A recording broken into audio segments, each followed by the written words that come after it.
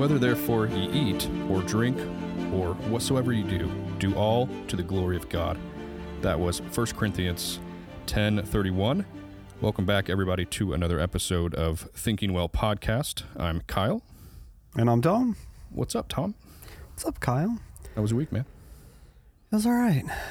Yeah. A lot of opportunities, I'll say. Opportunities, good. Yeah. Yeah. How was yours? Good. Yeah. Definitely not as busy, which is good, but productive. So Good. It's a good week. Well, I definitely want to get into it today, ladies and gentlemen. Let's go. We have two guests with us. The first time we've ever had 4 people on the podcast. Joining us today, we have the lead pastor, the head pastor here at Lake Worth Baptist Church, Zac Hatton, and we also have a good friend of ours, Andrew Coates. Hello.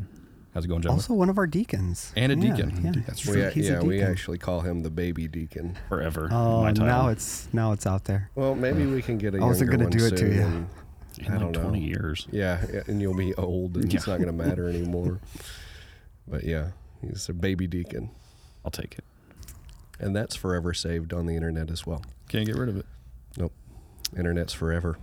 That's what I tell my kids all the time. And true. I'm so It's true. glad it was not around, or well, at least like it was, or it is now. I'm glad it wasn't when I was a kid, for sure. Imagine what the internet will be when they are our age. I don't want to. Yeah, And you're just going to have a robot following That's you around. that's a whole nother podcast right there. Actually, probably should be thinking about artificial intelligence or something. Okay, queuing it up. It's a good Yeah, one. make it It's a good happen. one. Well, gentlemen, we are happy to have you on. We brought you here for a few topics. And I got to say, just kind of as a disclaimer, some hard-hitting topics. We're going to get into alcohol, right? What does the Bible say about it? Is it right? Is it wrong? What does that look like in the Bible? How to respond to that topic as a Christian? Same thing in the realm of smoking there as well. And then if we have time there at the end, I'd like to dive into, owning firearms, concealed carry. What does the Bible say about the right to protect yourself? So I guess we can go in that order. I assume this will be a very, it'd be very full of sustenance, this podcast. Yeah. It'll be very full. So, let's just jump right into it. So, the heavy topic of drinking alcohol, right? It's a heavy one, for sure. Yeah. For me in my life, there was a long period in my life where I didn't really see a problem with it. And it just got to a point in my life where it was something that just wasn't beneficial for me. I think I might have been walking out of somewhere at some point in time, and I thought to myself, well, what if one of the kids that are in the youth group that I help teach is driving by and they see me here walking out of the liquor store with a 6-pack potentially in my hand. And the Lord just kind of convicted me about that at that point, and I have not had a drink since then. But I know a lot of people who don't have a problem with it. I know a lot of people who would say it's 100% a sin to drink any kind of alcohol at all. I know a lot of people who would quote, "You shouldn't even look at it when it's turning." So I don't know. For me personally, it's one of those. It's a conviction thing. I don't do it anymore because the Lord kind of convicted me about it. And hey, you don't need that in your life anymore. So I don't have that in my life anymore. Praise God. But at the same time, I can't say that I'm of the opinion that it would be a sin for everyone. I think there's some reasoning for that. Yeah, I think I have a very similar story. I was convicted about just in the last few years here. After I turned 21, really wasn't worried about it.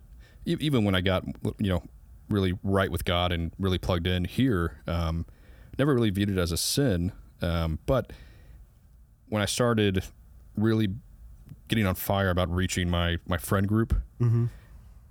those were the guys I used to drink with.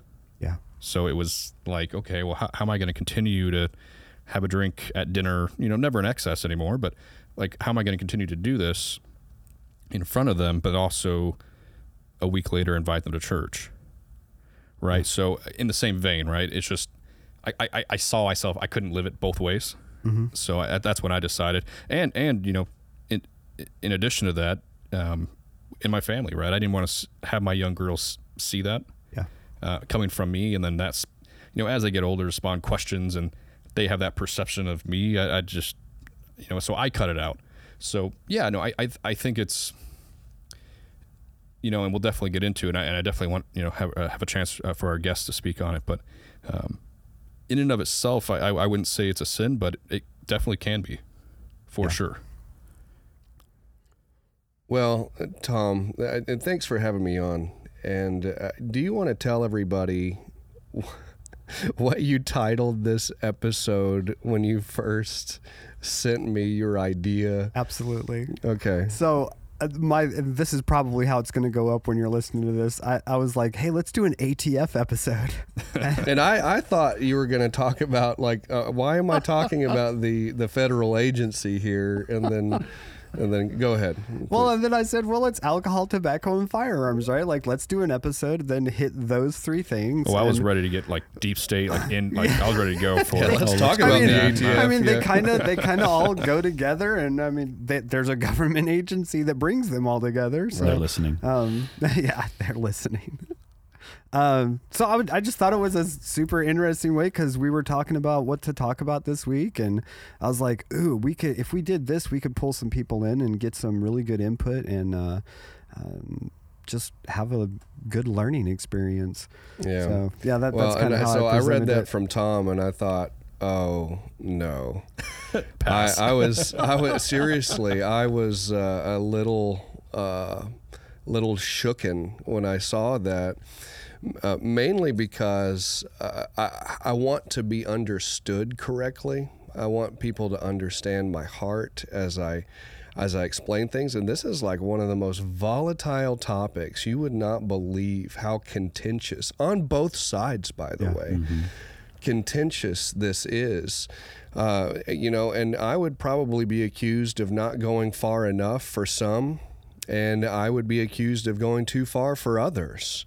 And I was like, well, how in the world am I going to get a fair hearing and somebody to really understand my heart when I'm behind a microphone? But I got to tell you, I would open a Bible with you.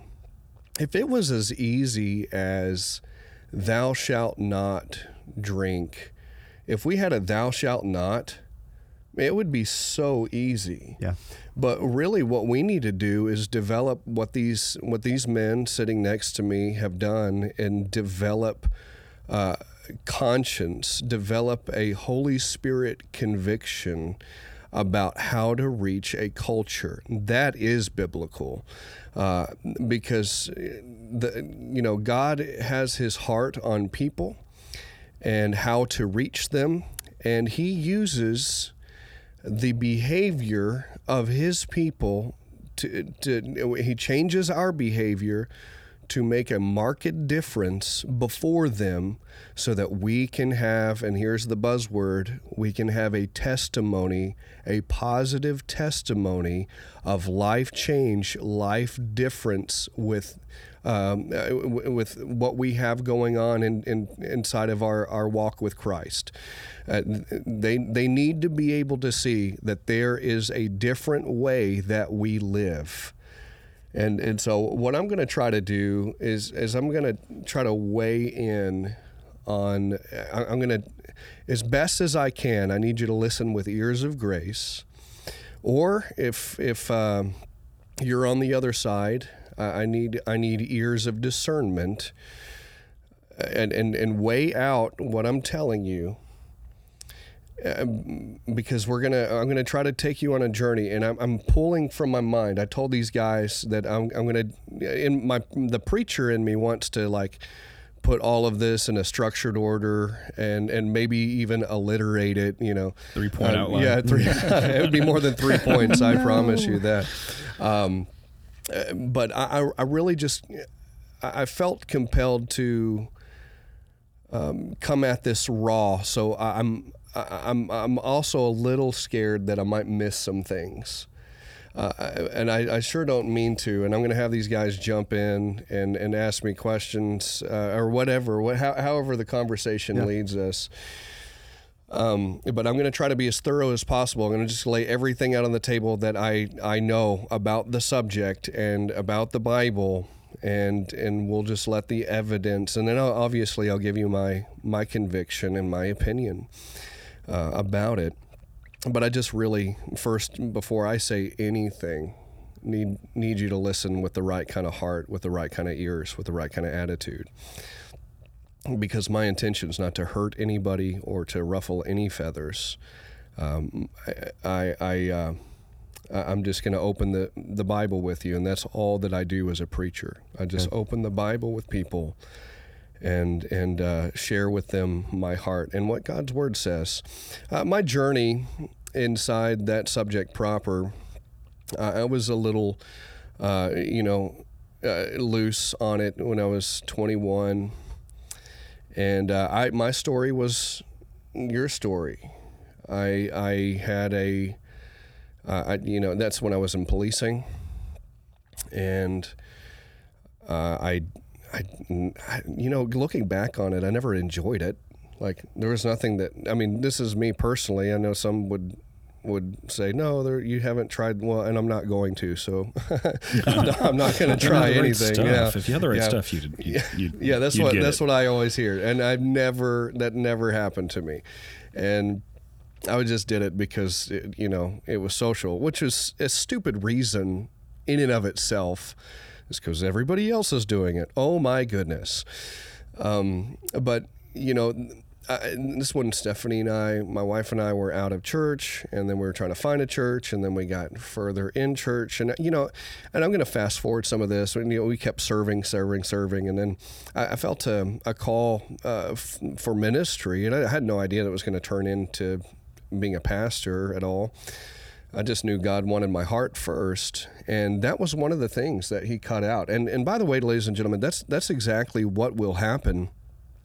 The closer you get to God, the more He will start removing things in your life that are not profitable. Yeah. And so that's what happened to me. That's one of the things that God says, hey, man, that's got to go. And so I made a promise to God, and I promised just in my heart, I will never touch that stuff again. And by God's grace, I have not ever again. Never had a problem with it, but I've never had an opportunity to have a problem with it either. God just really saved me, I think, from a lot of drama in that way. And then it took me down another journey while I was policing. And that involved, I was on deep midnights, and inside of there obviously came a lot of DWIs. And you'll have to forgive me. I've been getting over this sickness, and it still has afflicted my lungs. I'm operating with like a half a lung here. But a lot of DWIs and a lot of domestic violence late at night. And I tell you what, some of the worst things I have ever seen in my life was not because of methamphetamine, was not, and I've seen a lot of it, not because of cocaine, seen a lot of it. Black tar heroin, I've seen a lot of it. I've arrested a lot of people, made a lot of drug busts, all different kinds. Ketamine, you name it, pills, Xanax, overdose. Name it, I probably have caught it, arrested for it, put people away for it. But the worst things that I have ever seen in my life was because of alcohol. I'm talking kids hiding in the closets. I'm talking about like rooms, homes demolished. Like like it looked like a wrecking ball came through a living room. Like it would unbelievable destruction because of alcoholic rage. Wounded persons, fatalities, people that killed other people, and I had to arrest them, and then they woke up, 16 hours later and had no idea where they were, what happened to them, and it all had alcohol as a culprit. And so it went from me promising God, I'm not going to do this again, to just developing this just deep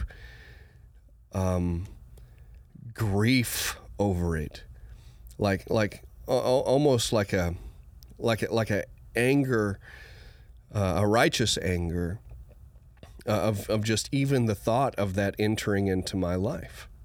Like, I can't touch the stuff. And then obviously I became a pastor, and that's one of the pastoral mandates, that not given to alcohol. But then, what do you do with the deacons? Not given to much alcohol, not given to much wine is what the Bible says. Yeah, you're still good, Andrew. Pardon me, I'm so sorry. And that's really the point, isn't it? It's like there's little things like that, and you're just it kind of throws just a big wrench inside of like your definitive position. Okay, so then you get a little bit more down the road. So that was my personal journey. So what do you do as a theologian? What do you do as a pastor? What do you do as a honest? How about this? An honest biblical student. And you're looking at all of this stuff, and you're looking at like John 2, where Jesus turned water into wine. And then not only did he turn water into wine, a taste tester of all things came out and said, "This is the best stuff I've ever had in my life." and then some people want to argue that this was like Welch's grape juice, and like, oh, it was all fresh squeezed grape juice. Yes, because that's obviously. That is obviously how you can tell the difference between the good stuff and the bad stuff. Yeah, because it's fresh squeezed. Yeah, that's exactly right. It doesn't taste like alcohol, and the so word, it's better. listen, and the word doesn't allow for that. Like if you are a Greek scholar, if you want to hold yourself to a standard of the Greek text, then you're not going to be able to argue that, because it's the same word. Now, I would argue that, grape juice and wine or strong drink, that all has the same word as its base, but that just means the argument is more convoluted. That's not a for or against, an opposite position, just because of there's no distinction there. However, if we know culturally, that's when we have to dig in. If we know culturally what's going on, then it's more compelling to understand that it was wine, like real wine, and not fresh squeezed grape juice. And one of the things historically that I jumped into is how they did it in ancient Israel, and still kind of to this day. Drunkenness and really strong drink like liquor, it's really culturally taboo. You tend to stay away from it unless you want to just alienate yourself from normal society, and that was this day. You did not want to get caught with hard liquor, and you did not want to be caught with strong drink. You did not want to be caught with like what would traditionally what we know as wine. And let me go back really quick to John 2, by the way. John Phillips, this is kind of funny. John Phillips says, he conceded that, okay, yes, this was real wine, but nobody was able to get drunk off of it. It was like super holy. It's just really weird stuff. It has garnered a lot of weird Christian arguments And I'm looking at this and I'm just like, there's got to be a better answer than some of the stuff that I'm digging up. Okay, let's fast forward again. Sorry, I didn't mean to skip over John Phillips, but I did, and now I recovered it. But culturally, what they would do, because it was so taboo, is that they would have a parting, what they called a parting ceremony.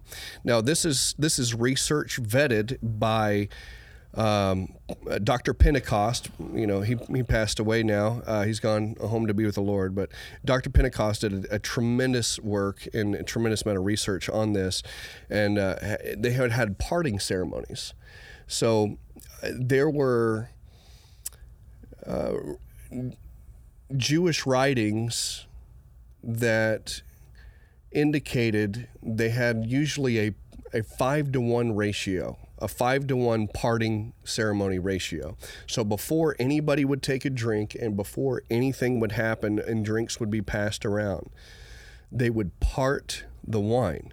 So it would go like this: at least 5 parts water, 1 part wine. 5 part water, 1 part wine, until the vessel was full. Now, gentlemen, let me ask you, what would happen to that wine? Extremely diluted. It would be very diluted. Alcohol content would go down significantly. Yeah. Well, and not to mention, just a side note here, like the alcohol content, they were fermenting the stuff. They weren't distilling it like modern day. Right. I mean, I've taken organic chemistry a couple times. You can only get 10, 12% by fermentation. Right. Not like 40 so or it's 80%. extremely it's not diluted. like you're putting really strong stuff in there. Right. Ahead, And so culturally, that's why I'm saying culturally it was taboo to have strong drink or to have like high alcohol concentration wine. But it was wine. That's our point right here. And so in order to keep them from doing that, in order to keep them from having strong drink, they would do this parting ceremony. Pentecost says that he'd even seen resources that were 10-to-1, just because somebody didn't want to just wanted to remove themselves even further away. Yeah. Absolutely. And so while it was wine, they were doing things to mitigate the risk of any kind of alcoholism. And so pretty much what you have is just like a flavored drink. Okay, and so that was one reason, or one way historically to look at it. Another was filtration. Let me ask you this, and this is another question. You have the woman at the well, and you're out there and you're having to draw water too. How are you going to filter your water? In the ancient world, how do you filter it? Okay, what are ways that you can kill bacteria in water? You can boil it to kill bacteria. Yeah, you know how much water that wastes? Oh yeah, you lose it in You lose steam so and much all in kinds. evaporation. Yeah. You know what they would do? They would use alcohol. They would use alcoholic beverages to kill bacteria because it would be easier on their gut. Really interesting stuff. So culturally, we're looking at a situation like if so this is two sides, right? It's the side that says no, it wasn't alcohol. Well, yeah, it was, and this is also a kind of a slap on the argument that like, well, Jesus, turned water into wine. Well, okay, no, must hold be on. Okay to drink it. Yeah, that's exactly right. And so it's not a wholesale. To green light. Yeah, there's more cultural considerations to make inside of that. Okay, and then you have the medicinal side. You have Timothy, a pastor, which part of the conditions was what for a pastor? Not given to wine. To wine, yeah. But Paul tells Timothy, take a little wine for your gut, for medicinally. Apparently I don't know, I kind of view Timothy, I'm probably a really smart dude, trained by Paul. Why wouldn't he be? but I kind of view him as a little bit of a nerd. I don't know. That's but that's I mean, probably all unfair. the accounts of him are kind of depict him as frail. Yeah, he's right? he's a frail guy, Yeah. and kind of sickly, like me right now. And Paul tells him, "Hey, do your gut a favor and take this just a little bit for your stomach's sake." Really interesting stuff. Not only medicinally in the New Testament, but you can find it medicinally in the Old Testament. Watch this. And this is what you alluded to at the very beginning. You know, in Proverbs 31, he says, you know, don't drink. It's not for princes. Strong drink is not for princes, not for royalty. He says in Proverbs 31, verse 5, lest they drink and forget the law and pervert the judgment of any of the afflicted. Now, that's good advice. What happens if you drink too much? Well, you become a dummy, is what happens. You become just an absolute dummy. That you will drink, you will forget the law, you will pervert judgment, and you'll become afflicted, and you will afflict other people. But he says in verse 6, give strong drink unto him that is ready to perish, and wine unto those that be of a heavy heart. And you think about what would happen if somebody's just like having a nervous breakdown and their body is just convulsing. Or you think about somebody just about ready to die, and Andrew, medically, their body, seriously, is about going into shock on the battlefield. And you have this instruction from Proverbs 31. Those are indicators of like when to give alcohol or strong drink to somebody. Those are exceptions to the rule. So we're looking more at a principle than we are a precept. Yeah. That's what I see. That's what I determine here. Well, I mean, they didn't have morphine back then, and they didn't have any That's way right. to... That's the point, isn't Yeah. it? They didn't have hand soap. They didn't even have hand soap. Yeah. They didn't have anything that we had, like these modern things, these painkillers. Yeah. You know what they didn't had? have NyQuil back then. That's exactly right. That's the point. Yeah. And that's what I mean by like putting all of this out on the table. And like we got to look at it holistically, instead of just like through a keyhole of your desire, whether it be just like a hard no and how could you say what you're saying right now, or to an absolute green light yes. I don't see that in the Bible either. Right. I see extreme caution in the Bible, extreme caution, but in a magnificent principle. But not necessarily a precept, that it's not a thou shalt not. And so that is a consideration. You also kick it over to the New Testament, and you have that famous line from Paul, to be not drunk with wine. So there is drunkenness. That is a precept. That is a hard line. Yep. Scripture draws. But I just as a caveat, because I told you I'd give me my opinion, and I'll give you more about that in a minute. What was I going to say? I lost it. Anyway, he said, "Be not drunk with wine, but Where is excess? Where is an excess, but be filled with the Holy Spirit." Right. And that's an interesting verse. He says, "Be not drunk with wine." So like if Andrew, he's just sitting across from me. He is in my line of sight. But if he came in here and he didn't just come in here, he stumbled in here. And I thought, no, that's weird. I generally don't stumble.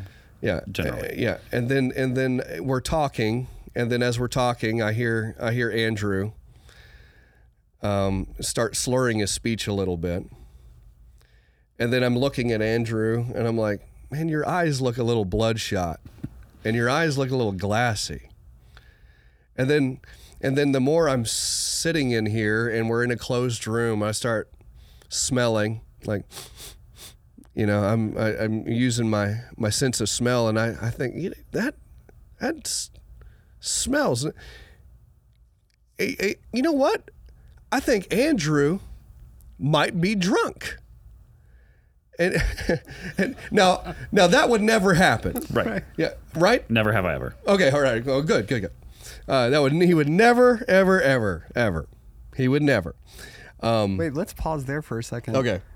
Never? I've never been drunk. No. Oh, okay. I've had a drink before. Oh, okay. Yes. Okay. But I've never Sorry. been to the point of. We didn't really get to like That's your okay. your alcohol. Yeah, I've been testimony dominating thing. this whole No, thing. you're It's good. fine. You're It's good. fine. I just didn't want to bypass that because you said never have I ever, and I'm like, No. wow, never had alcohol at all. Not that there's No, anything yeah. wrthat. I It's wish, just- I wish I I wish there was a point in my life where I could have said that, but Yeah, me too. I have had Me too. Percocet after my back surgery when I was 18, and I was on the ceiling, and I was like, "This is not a feeling I ever want to have again." So, wow.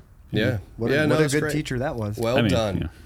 Well, and so what Paul is saying is that there's evidences that show intoxication.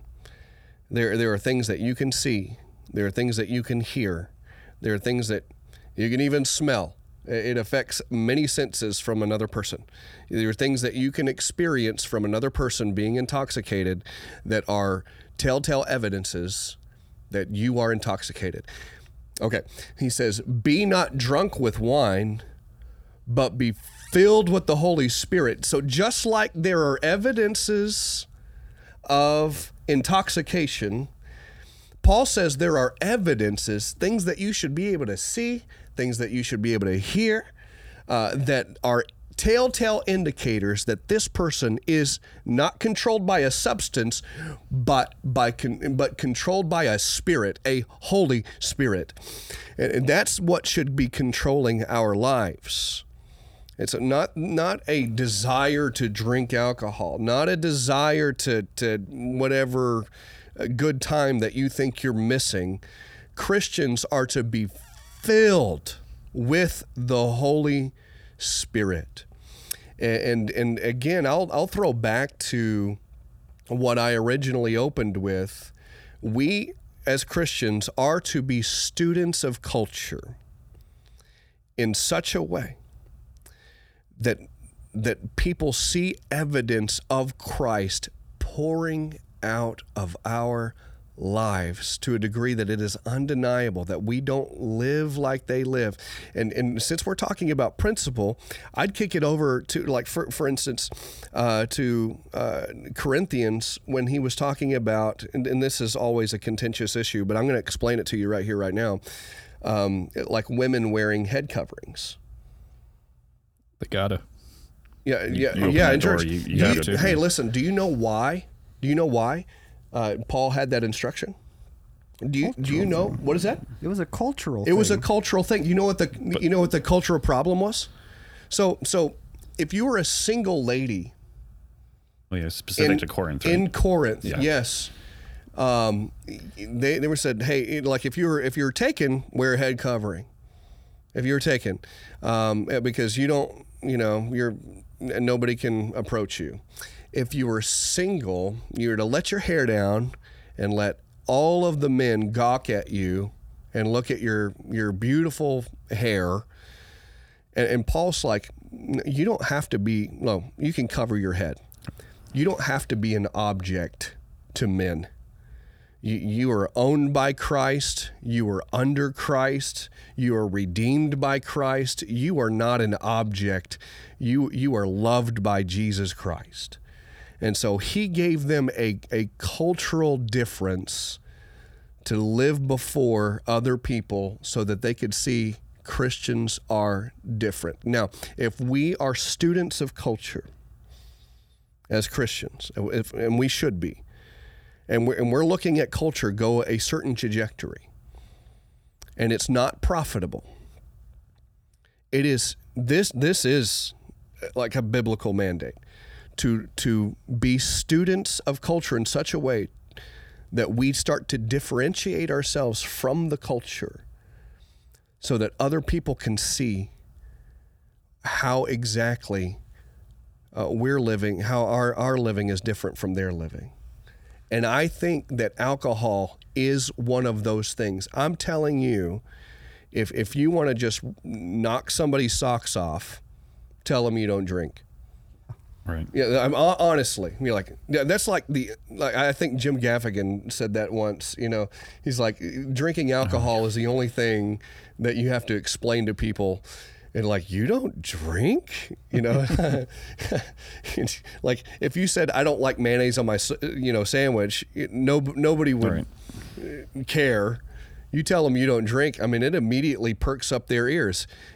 Also, not using profanity. I'm a little bit outside our scope, but I'm just saying there are things that you can do, you and I can do, and we should, to differentiate ourselves from the culture. That's always been a Christian mandate. Well, and it goes back to something that you said a couple of minutes ago, where you were talking about being filled with the Spirit and being not drunk with wine. There,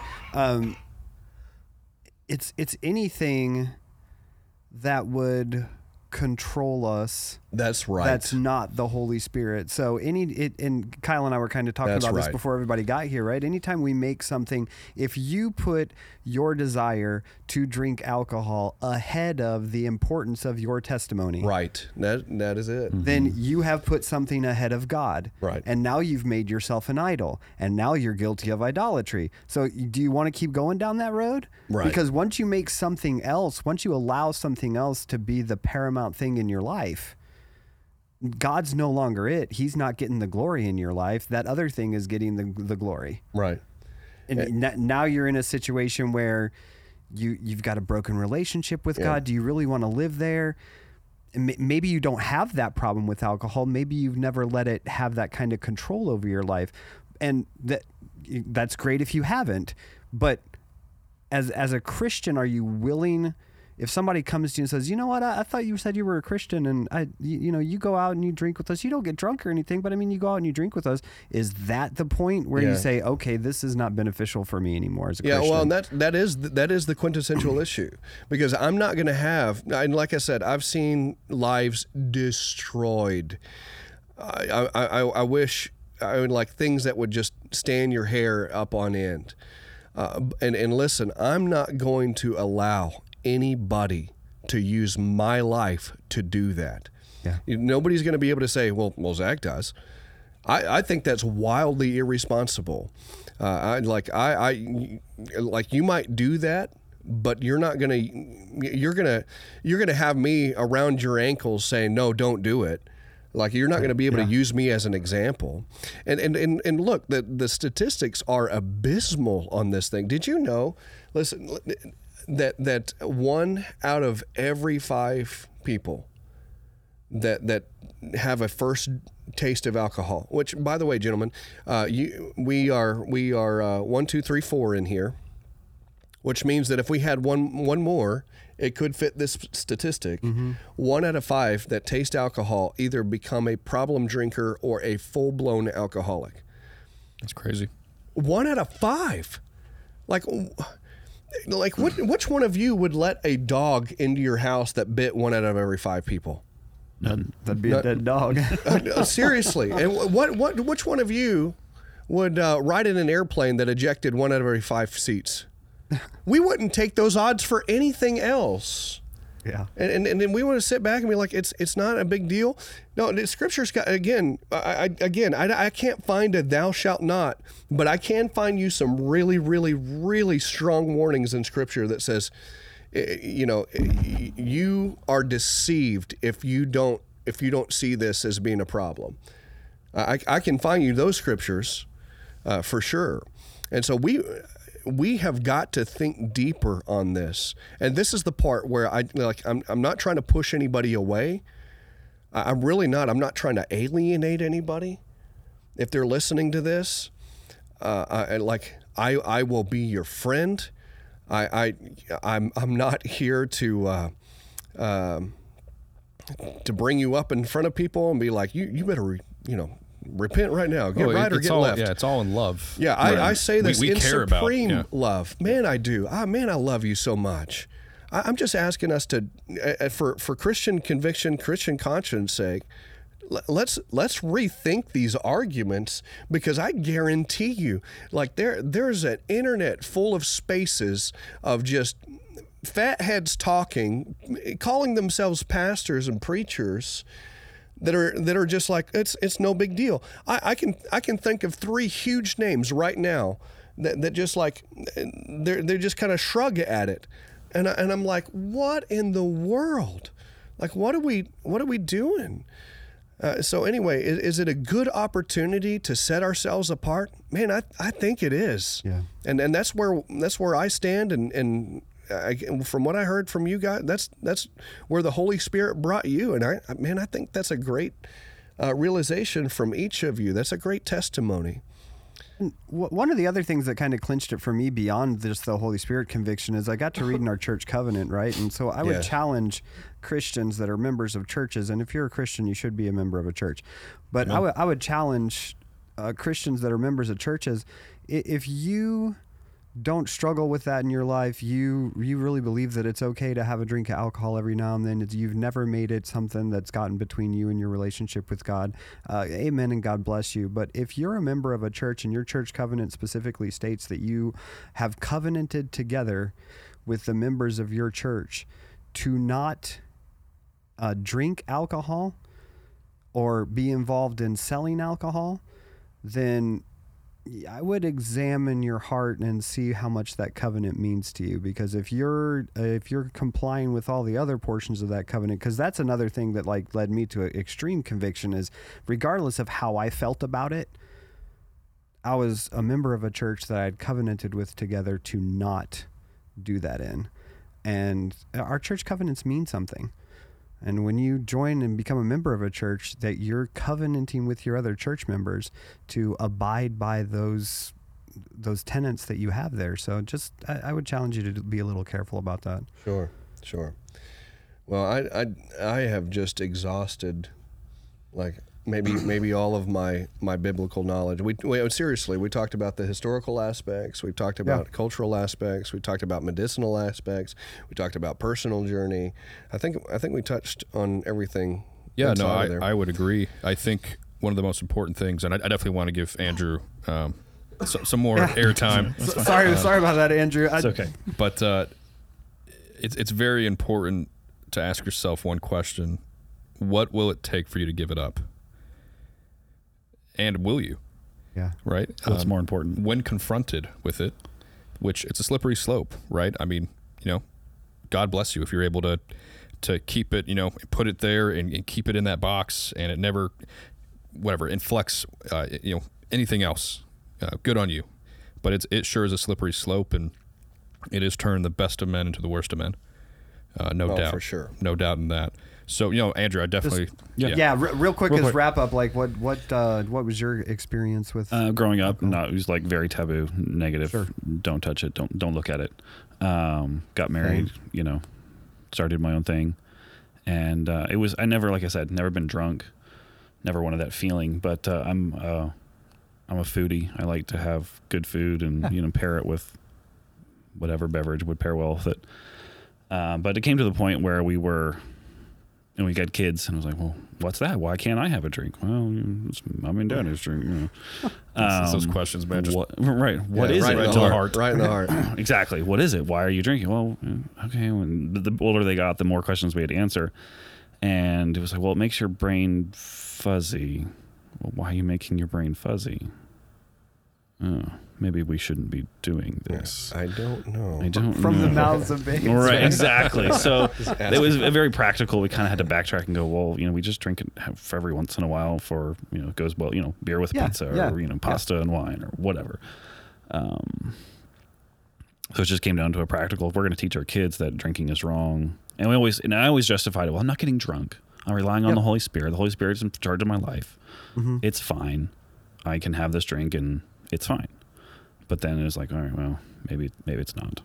And maybe it's not the best. And if I'm teaching my kids that alcohol makes your brain fuzzy and you shouldn't make your brain fuzzy, you should always be in control of your body, in control of your emotions. And why am I living something different than what I'm teaching them? So out it went. All right. Yeah. Yeah. Couldn't have said it better myself. It was actually funny. I had something. It was like in the cupboard because it was going to make like a vodka sauce or something like that. I was like, I'm just going to leave it there. And it wasn't like a point of contention, right. But it was like, how can I say I don't drink and I'm not, like I think alcohol is wrong. And it's still sitting there in the cupboard. And so it was one day I came home and just poured it out.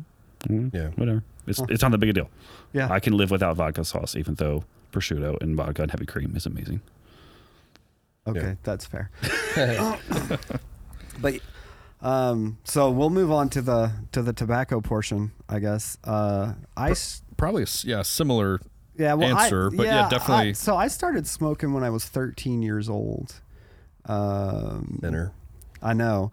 Well, in Germany, so let me explain. So growing up in Germany, okay in Germany. No, actually that is kind of crazy. But so in Germany, they had, and they still do to this day, they have these vending machines like every 3 blocks that dispense cigarettes when you put money in them.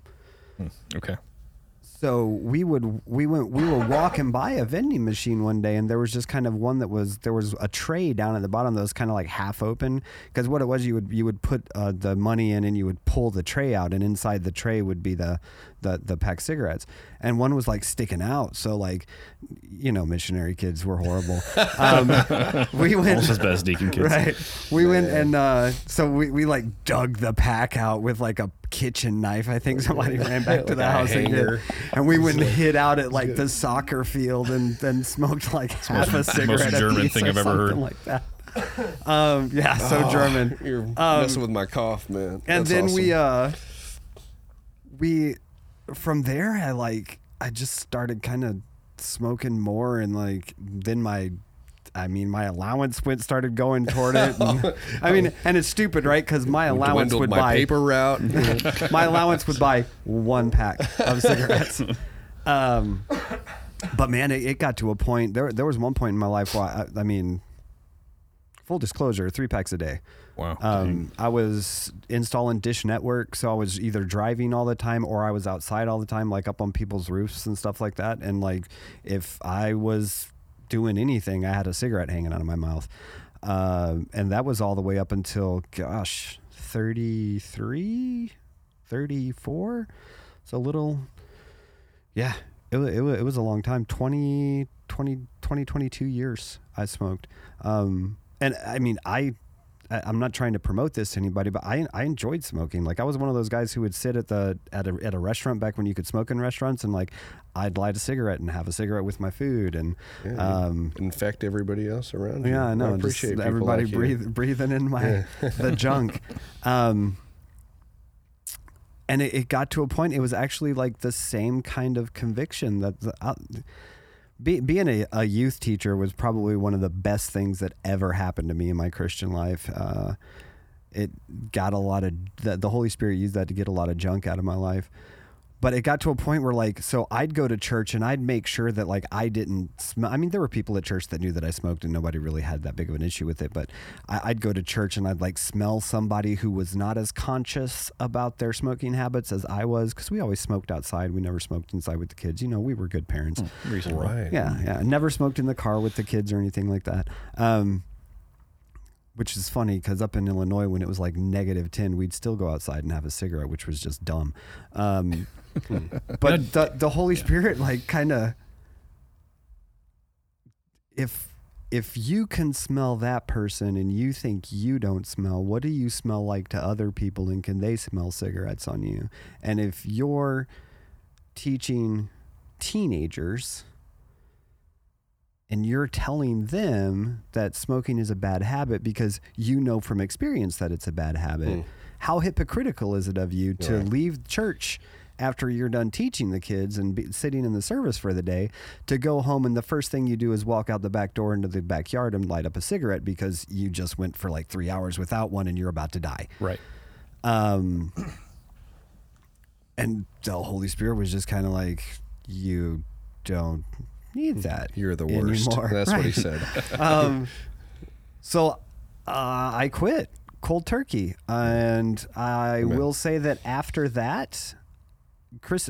So my wife did not quit right away, and it's not because she's a worse person. She just, I don't know. She's probably stressed out having to deal with you. No, for sure. That's probably what it was. But I did like.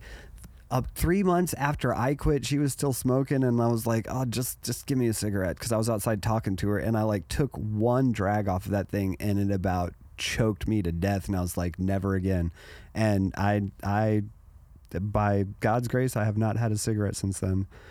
Amen. But I mean, wow, what a controlling substance, like in the very worst. It's just horrible. Like, you wake up in the morning and the first thing you want to do is have a cigarette, and you go to work and you measure your time by when you're going to have a cigarette again. Do you have to have a cigarette right before you go to bed? And then you're sitting there and all that stuff's like collecting in your lungs as you sleep. And you start doing the research. Like, after I quit, I started doing the research on how long it was going to take my lungs to get back to the recovery. normal lungs, right? 7 years.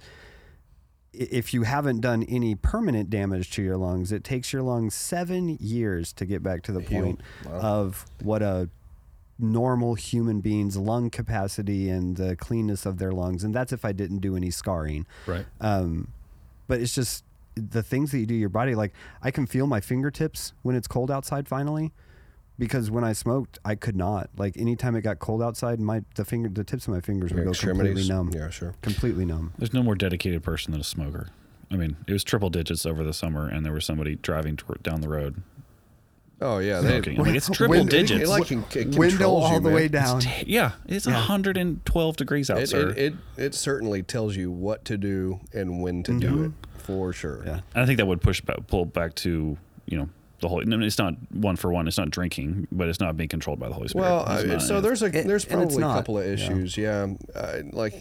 So oddly enough, all of our Baptist brethren who love Spurgeon might be interested to know cigars, that he loves cigars. And somebody approached him about it one day, and they said, should you be smoking cigars? He said, only smoking in excess is wrong. And they said, how do you define success? He says, smoking 2 at a time. Charles Spurgeon. Fair enough. Well, and what was funny is that some guy came up to him as an advertiser. So this, the guy that was questioning his health got a pass from Spurgeon, one of his favorite Spurgeon quips. But when an ad man came and said, hey, we noticed that you like smoking our cigars. How would you like to be on a billboard? It cut him to the heart. Wow. And he said, no. He said, I need to be known for preaching the gospel, not for smoking cigars. And he stopped cold turkey because of that. Really interesting story. And what we're talking about here, there's one part of it that is about Christian liberty. And, that's the drinking thing. Is there liberty? Sure. There's liberty. Smoking, is there liberty? Sure. But I'll remind you that Paul got onto some Corinthians that were trying to be too high-minded with their liberty. If it's liberty at the expense of loving people, then we get liberty wrong. Yeah. And that's what Paul said. He said, yeah, can you, that was the meat sacrificed unto idols debate. And Paul says, can you do this? Absolutely. Are you still saved? Absolutely. But you're going a little bit wild with your liberty.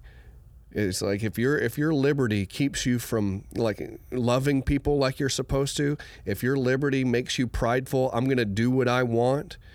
And instead of considering your brethren, and what does he say in Philippians? He says to esteem everyone better than yourself. And that's an important Christian principle. And so on one side, yes, you have liberty, but on the other side, man, that is sure not how to be loving to other people, and at least not being prideful about it. And then there's another issue, what we talked about with the control issue. Yeah. And God makes sure, He is careful to make sure that we know that we are not in charge of our own bodies. He makes it abundantly clear that we are not in charge of our own bodies. He says, what about your bodies? What does it become, gentlemen?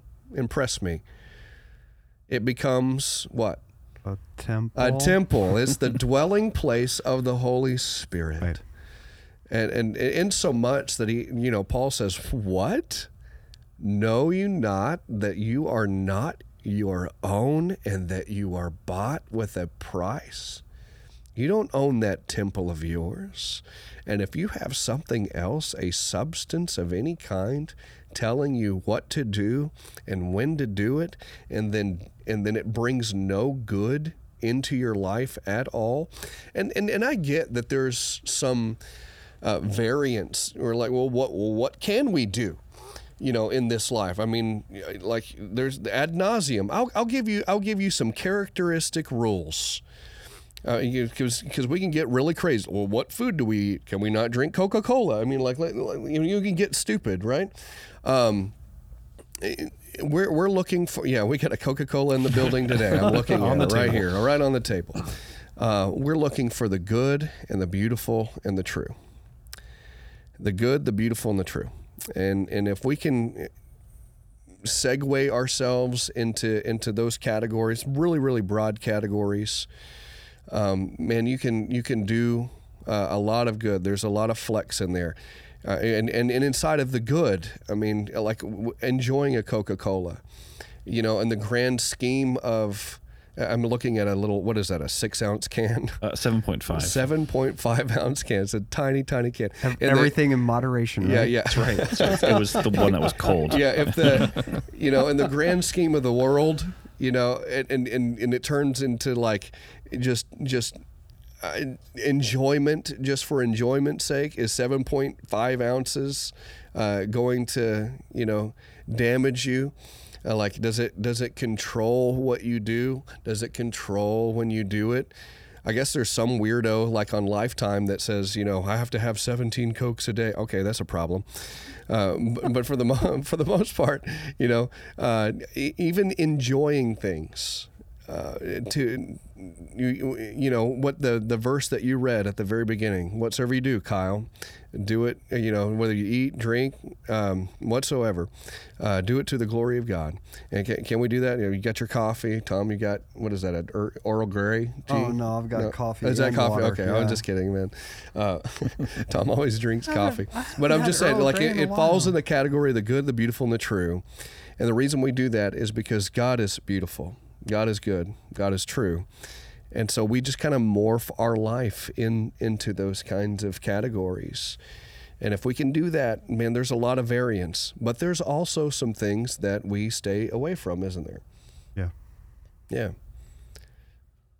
And I think it's really good. Like when I think of smoking now, it wasn't something that was healthy for me. It wasn't something that was a good testimony. But I would also sit here and argue when you have a person that, someone who says that they're a Christian and they're not through any kind of health issue, because there are health issues that contribute to this kind of stuff, but they're just an extremely obese person or something like that. Like, so smoking is bad for me, and it gives a bad testimony. But at the same time, if I sit here and I just gorge myself with food all the time, and I just let myself go from a physical perspective to a point where it's just not healthy for me, is one of those things worse than the other? And I would say that, again, know ye not? Yeah, sure. You know what I mean? So, yeah, but like, we're still looking at the grand scheme of like nourishment. Like your body needs nourishment. Absolutely. And so, like with food, can you go crazy with it? But with a cigarette, there's no nourishment there. No. I would argue that there is no good. I agree. Yeah, I mean, like, I guess you could use it. Like in olden times, they used it, for a pesticide. It kept bugs away. That's why God gave us tobacco, to clear out some fields, and so you wouldn't have crop failure. It's a good appetite inhibitor as well. Supposedly there is a neuroprotective effect of nicotine, but the delivery system of cigarette is terrible. So I got you. Supposedly, I haven't resershed and just don't go in and just throw a bomb in here. Actually, he actually mean. Well, no, I mean, the bad definitely outweighs any. I mean, if you could find any shred of good, but I mean, my history with smoking is similar, not as long for sure, but I would kind of do it socially, like drinking, right? I mean, I worked like, selling cars on the lot, like, everybody, all the guys would go out, and I think they just wanted time away from the desk, so they would just like smoking break, right? So they go out there. So like, I'd bum a cigarette off, somebody a couple times a day or whatever when I was there, but I never enjoyed it. Definitely never was addicted to it, and it was just I look back on it now like, why? Yeah. I didn't like the feeling or the taste or the Yeah. anything. Yeah, we are so silly. And the same thing kind of, it goes for alcohol too. I mean, like, I don't know. Like, I've had some pretty decent, very expensive alcohols. Dr. Pepper beats it any day of the week. I agree. And it's just like, okay, like, I get it, whatever.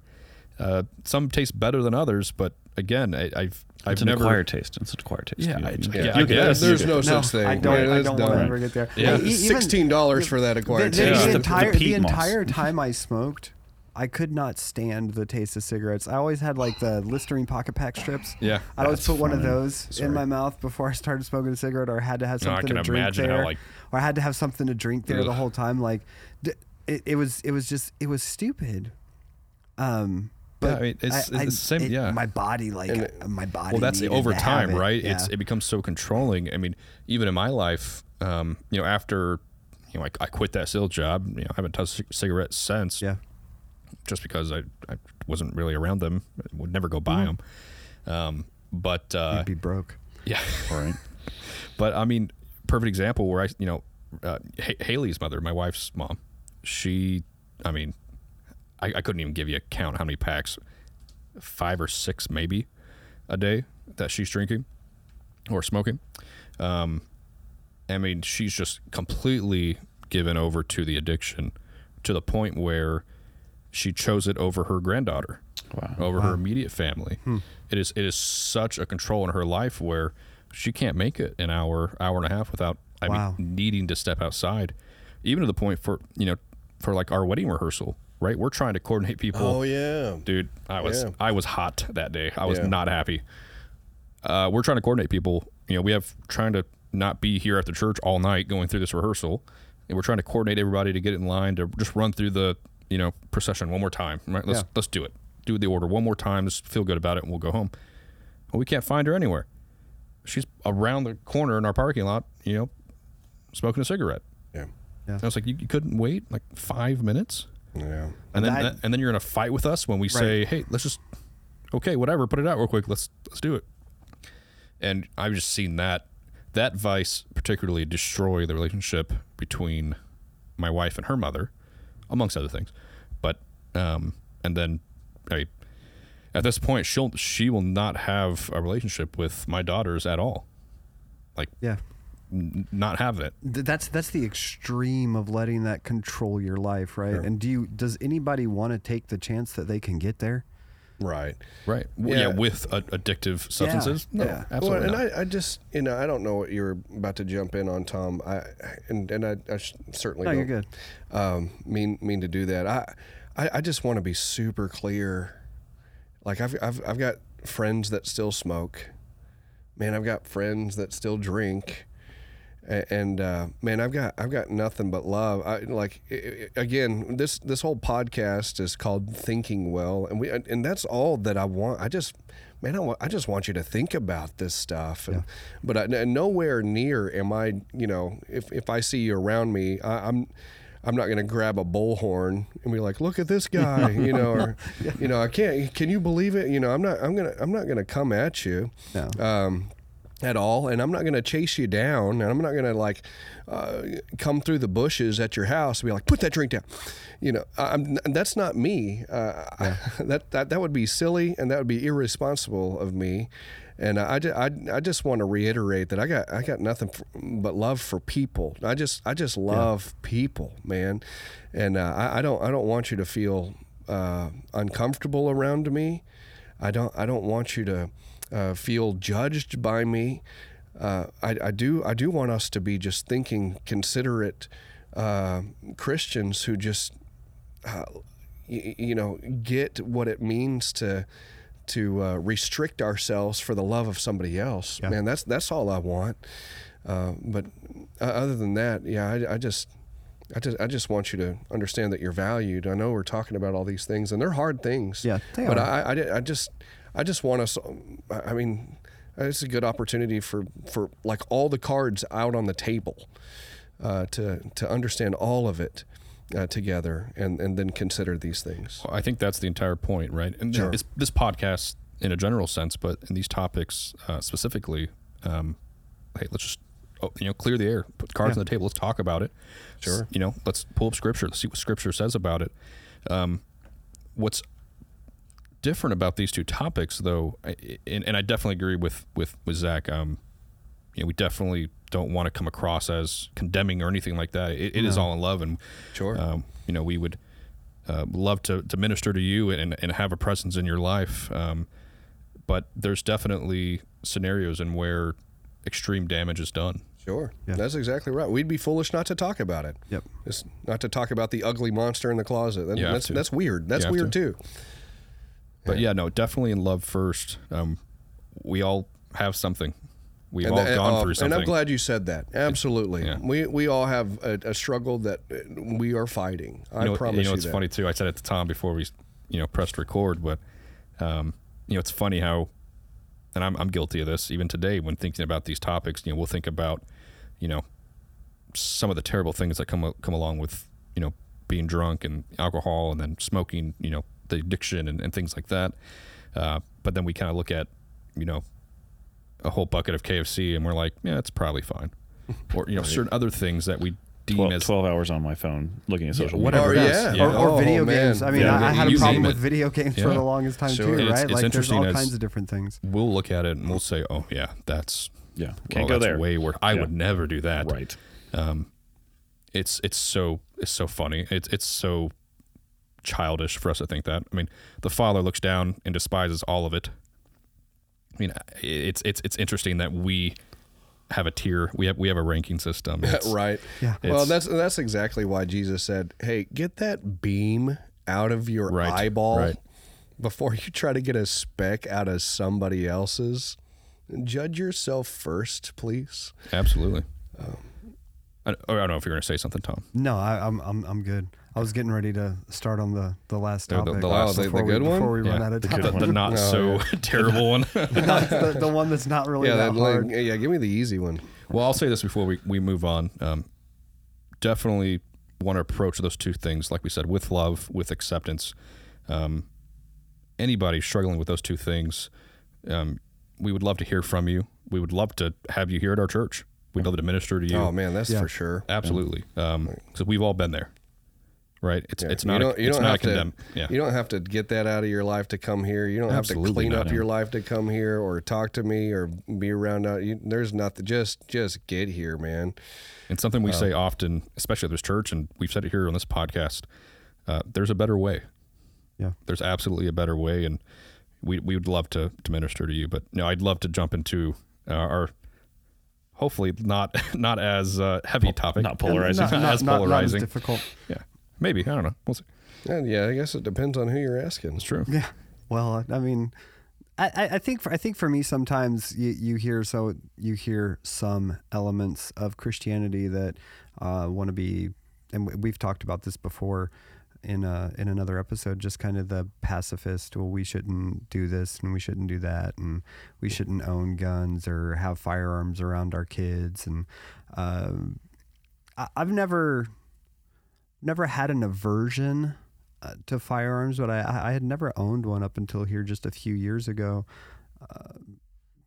Woke up in the middle of the night to a sound in the kitchen, and the first thought that popped into my mind is if that is someone breaking into the house, I don't even have a baseball bat close. Dude, we're going fisticuffs. Right, and How about you? Yeah. I would have died probably. And 2 weeks later, don't judge this statement, but 2 weeks later I went out and bought my first gun, and then I put it away, and I had someone in the room educate me on how to use it properly before I started doing anything with it. And from there, I started going to the range like every 2 weeks, that for an hour at least. Sometimes it was an hour and a half, and got very, I wouldn't say extremely proficient with it, but decent with it, to where I was comfortable with it, and I knew how to use it. And now I will not admit how many firearms that I own, because Crystal is going to listen to this, I'm sure. That's a separate issue. You don't have enough. Right. Yeah. Probably shouldn't hide things from your wife, Tom. She can go upstairs anytime and count them. Fair enough. But that was kind of my thing. And now I look back and I'm like, why did it take me this long? Like, I never thought that there was anything wrong with it. I just didn't feel a necessity for it in my life until I did. And then once I realized that there was a necessity for it, then I wanted to be proficient at it, or at least to where I wouldn't shoot the wrong person. It's fair. So that's kind of when you look at the Bible, even when we were just going through a study, I mean, other classes got done with Nehemiah way before my class did, but we done? Well, I cut that off last week. Okay. We are now. Okay.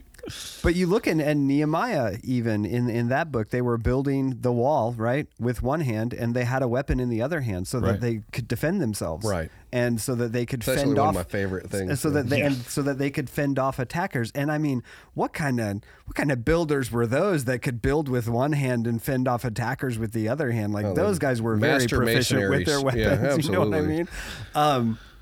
But I think over and over again, I don't think that our God is a God of violence, but I think he is a Lord of war, in the most... Lord of justice. Yeah, the most righteous sense. In the most righteous sense. For sure. Like, not just waging war because somebody took his oil or something like that, but from a righteous perspective, bringing down judgment on people. And when you look at that, for me, I didn't need a justification to own a firearm because I'd never thought that there was anything wrong with it. But at the same time, as a Christian, if I live in a country where it is my right to own a firearm, I don't see a problem with having one. Well, I think it's important as a Christian to be able to articulate a response to that question. What does the Bible say about firearms? Is there some kind of misconception about Christian people or Baptists, or are they supposed to be, pacifists? And I think there is some misconception out there. So we'd love to, again, open the Bible and point to, book, chapter, verse, and say, this is what we find, right? And then you decide. For me, it was similar.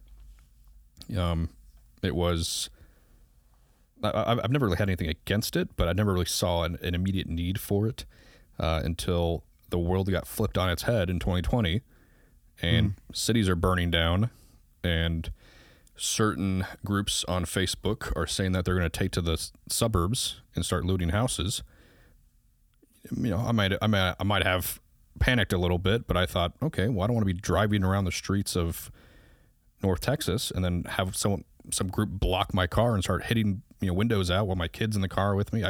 I just thought, okay, I'd rather have something than not have something, and then also just for home defense in general. Yeah, it's better to be looking at it than looking for it. For sure.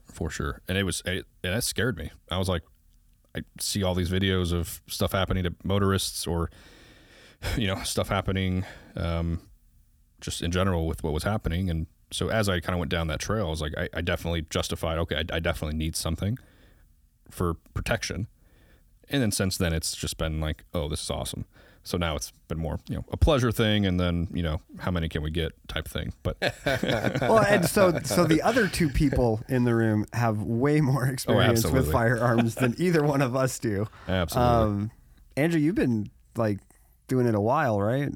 I didn't grow up with guns in the house. We had a shotgun when I was a teenager, but then I became an adult with adult money and irresponsible. And it's been a cascade of purchases and sales, and gun ADHD is a thing. How many guns do you have? I actually don't know. I'd have to count them. I believe that, actually. I mean, it's not like hundreds. It's just I'd have to if I could think about it. I have a couple bolt guns, a couple of rifle. I have some hunting guns. I like my favorite gun is that long range shooting. Like you see something 1,400 yards away, just watch it move here in a second. Hold on. That's like my favorite thing to do in the whole world. But yeah, I have a lot of guns. I'm not a gun nut. I enjoy like the physics and just the understanding of the science and stuff like that. I do my own reloading, so I haven't bought ammo in a long time.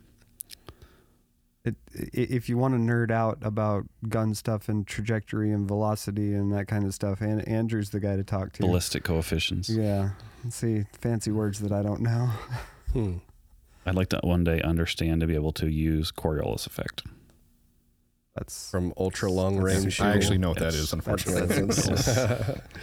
Well, and so, but you said hunting specifically too, right? So, I mean, you hunt and maybe not recently, but not as much as I would like. Yeah. So I think there's something to be said about that too. I mean, as human beings, just being able to go out if you needed to and get some food. Yeah. And not have to rely on maybe a stick to do so. I think there's something to be said for that as well. Absolutely. Yeah. What do you think, Zach? I guess this is my turn. I have always loved guns, man. That was my dream. My mom always joked, if there was a toy gun in the store, I owned it. I mean, she'd always buy me my toy guns. And so what is funny, I've randomly thought about this recently, but my mom bought me this like an army green suit. And it was pretty cool. And I was probably, I don't know, 7 years old. And I was going to this church or we were I don't know, we were doing something. I know I was here, but I also, I had this silver cap gun with a shoulder rig. Okay. Nice. And you best believe I wore that to church, and my mom did not know. That's so funny. Like under the suit. It's under the suit, man. Awesome. And yeah, I was concealed before it was, a thing. And I thought that was the coolest thing ever. And Brother Jerry was preaching, at the time, and little old Zach just sitting there. There was other kids looking at me, and I flashed that gun to them like I opened my jacket pocket. Got this taken care of, boys. It was so funny. But I've been hooked ever since I was a little kid, and then obviously getting the law enforcement, it did not make it any better. I only got worse, and I've done a lot of things with weapons training. From triple canopy, tactical handgun instructor. They're not in business anymore. Don't look for them. They kind of disintegrated as an organization. But back in the day, they were amazing. Now it's Consolidated Training Group that we use. From specialized training for dignitary protection, SWAT. I have done many things, and I love all of it, and I love all of the guns.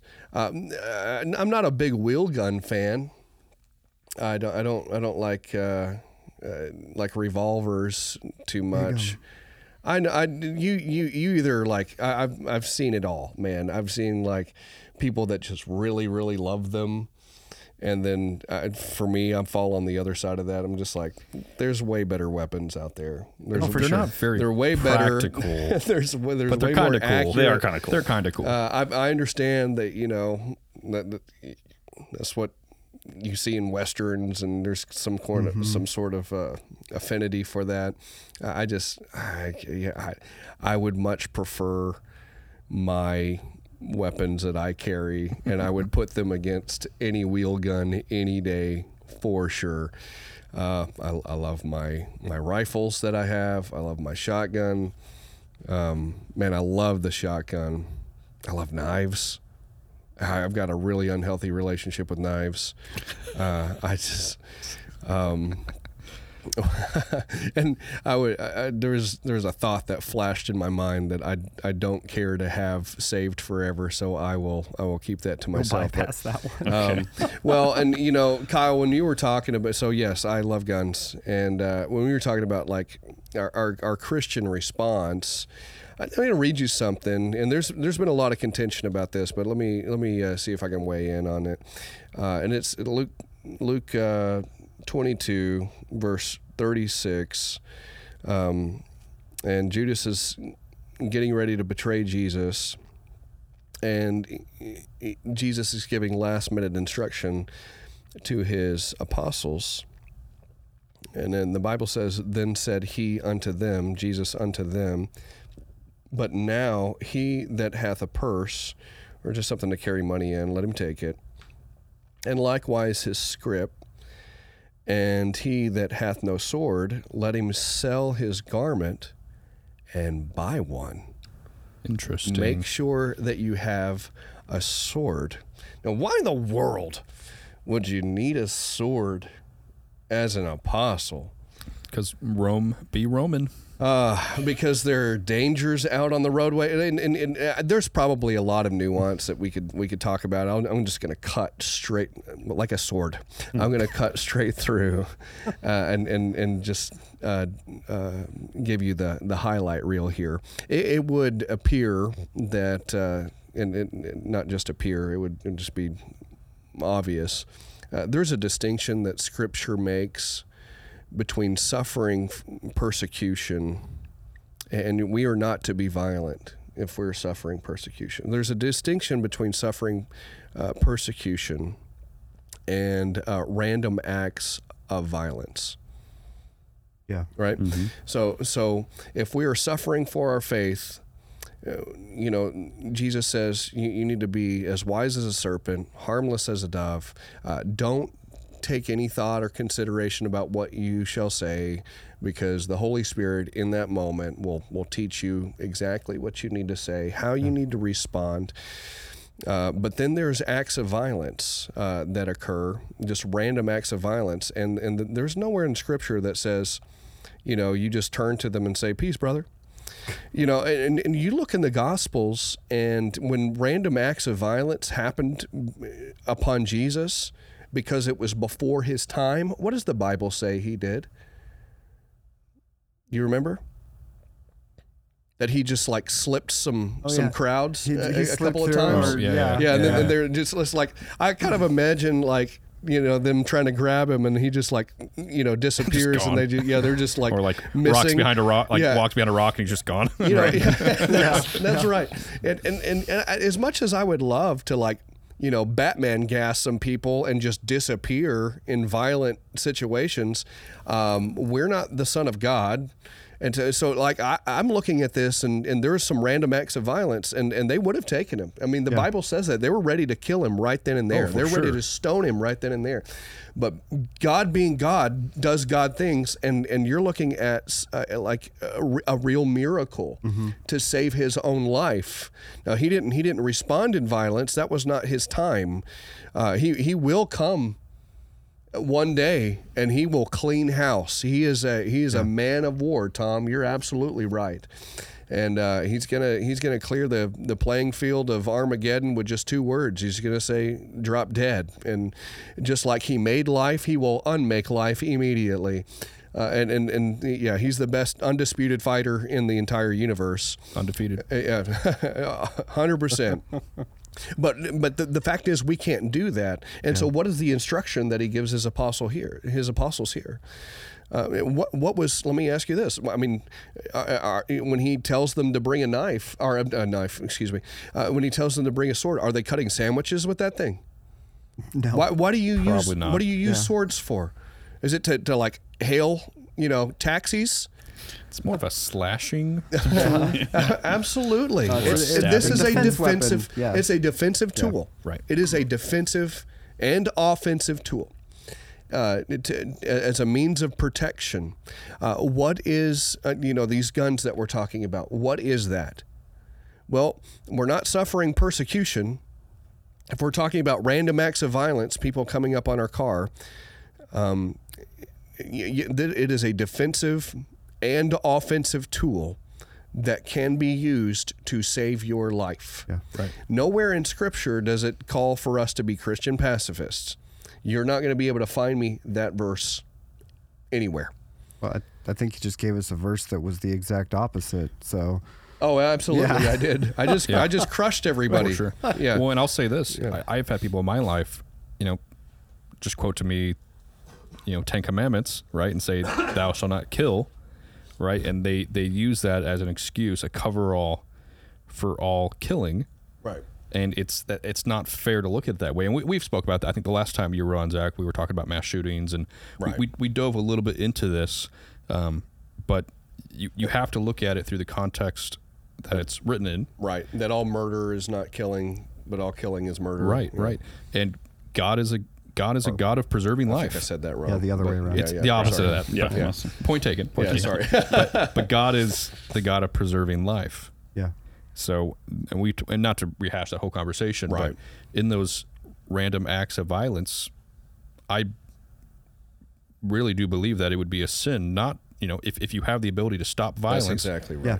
you must. You're obligated. Especially as a Christian man. I mean, shame unto you if you're willing to stop evil and you don't. Yeah. Or if you're able to stop evil. And you Well, don't. being equipped, and then to Tom's point, you put it in a drawer for 2 weeks and you didn't touch it. Being equipped and having the knowledge and the ability to. Yeah. Yep. If you have the responsibility, you have the responsibility when you purchase a firearm to be able to responsibly use it.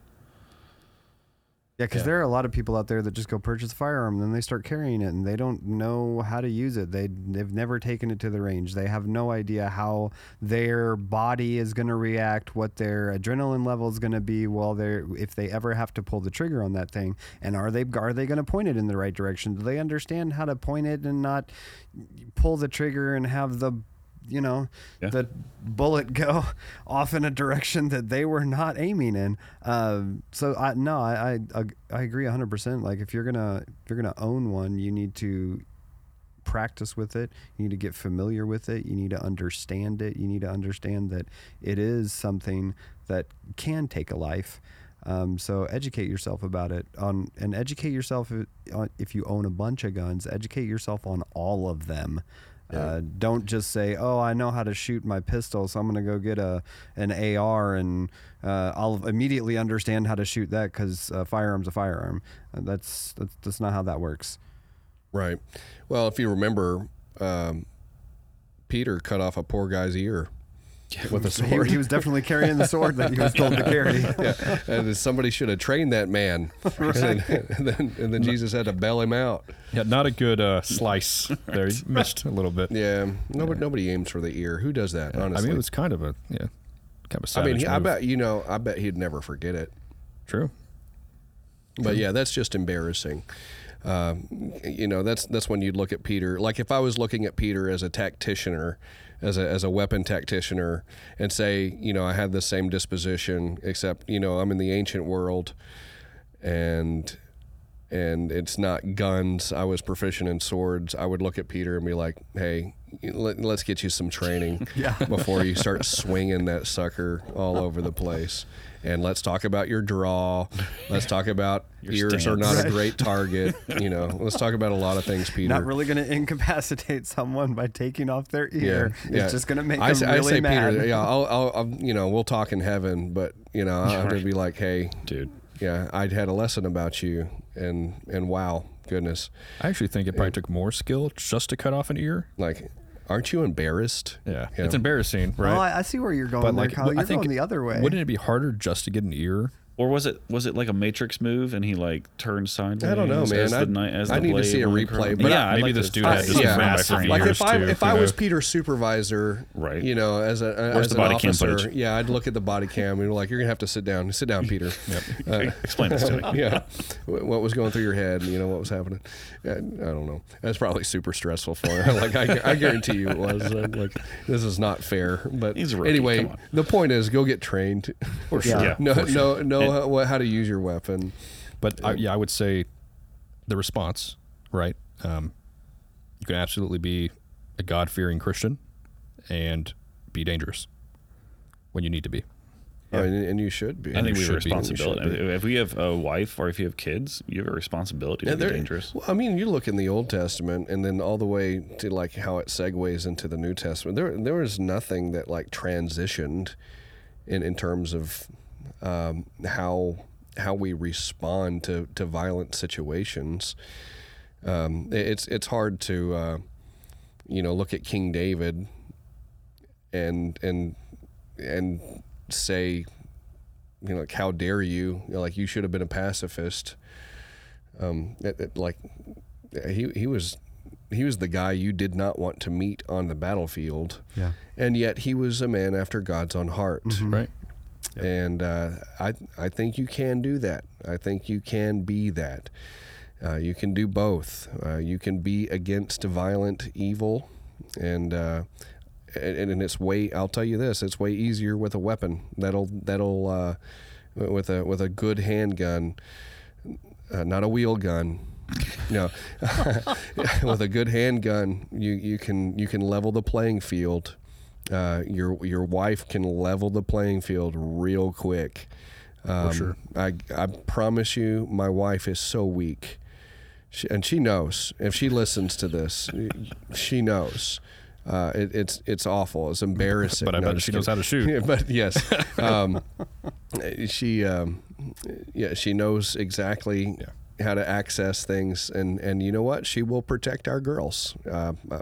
I've got to go out of town, but I have no doubt that if there is some violent evil that comes, not persecution. That's a different response. That's a different Christian response. But with violent evil, and again, Scripture makes that distinction for us. That's the time to take care of business. And the most merciful, loving thing you can do when somebody has decided to start taking life is to stop that threat, if you are able. And I think that's what you should do. So yeah, buy a gun. Yeah, buy two. Buy two. The recommendation. And if you don't want to buy one, buy me one. Right. Yeah. I'll give you my address. One of the funnest rules I ever learned about gun ownership is 1 is none and 2 is 1. Right. All right. You always need more ammo. Always. Yeah, and always another gun. I found, that is the worst for me. Like I can think of 3 weapons right now that I want so bad, and my wife, gun ADD. My it's a terrible wife thing. just does not understand.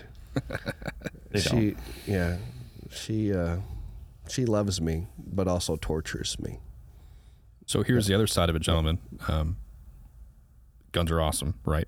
But I think there's definitely a line that we have to put in, like, what are we putting, like, the purchases of guns before other things, right? I think there is a level, just like gambling or other addictions or whatever, where you can go too far.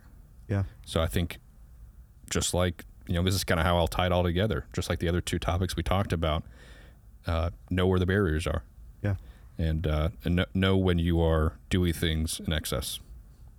And then that's how you'll know. That's how you stay on the right side of it. Good. Yeah, you don't want to be out of balance in anything in your life. The Christian life is all about balance. And Satan's the one that dabbles in extremes, and I've told you guys that. He likes to get us into the extremes, but Jesus is the bulwark of balance. He always brings balance to everything, how we respond to culture, our purchases, our conduct. Jesus always brings balance. If you just seek Christ first, man, you'll have a great, balanced, fulfilling, satisfying life. Amen. Yeah, absolutely agree with that. I think we've arrived at a good place to probably to close it up here. But sometime in the future, I'd like to have Andrew Coates on separately. Maybe just have like a testimony episode there, like we've done with other church members, in the past. But we would love to hear from you guys. We'd love to, again, minister to anyone, any way we can. Definitely would love to invite anyone here. If you have any questions, anything that was stirred up in your heart or in your mind that you need some clarity on, we would love to minister to you in any way we can. Tom, tell them how to reach us. So you can get a hold of us at podcast@lakeworthbaptist.org. You can also follow us on Facebook or Instagram at LWBC_publications. And you feel free to messenger us or direct message us on either of those platforms, but we'd love to hear from you. Thank you all for listening. It was fun. Absolutely. And we thank our two guests, Andrew, Zach, thanks for taking the time away from your families to be here. Sure. We really appreciate it. We'll have you guys on again for sure. Yeah. But we definitely took a deep plunge in the ATF well today. But we'll catch you guys next week. Have a good week, everybody.